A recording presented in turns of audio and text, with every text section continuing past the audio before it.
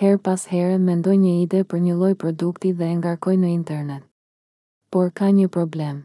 I gjithë procesi i shndërrimit të një ideje në produkt kushton shumë para. Meqense se jam një person që jetoj me të ardhura shumë të ulta, ndihma e invaliditetit nga Instituti Kombëtar i Sigurimeve, nuk kam mundësi të paguaj për të. Dhe për më tepër, duke pasur parasysh ashpërsinë e situatës sime, edhe zbritjet shumë të larta thjesht nuk do të ndihmojnë. Unë gjithashtu nuk kam aftësi për të mbrojtur një ide, pasi për të mbrojtur një ide nevojitet një punë e organizuar me një zyrë të redaktorët e patentave, dhe unë nuk mund të paguaj as për këtë. Kështu pyes veten nëse aftësia për të promovuar idetë dhe produkteve duhet të rezervohet vetëm për të pasurit.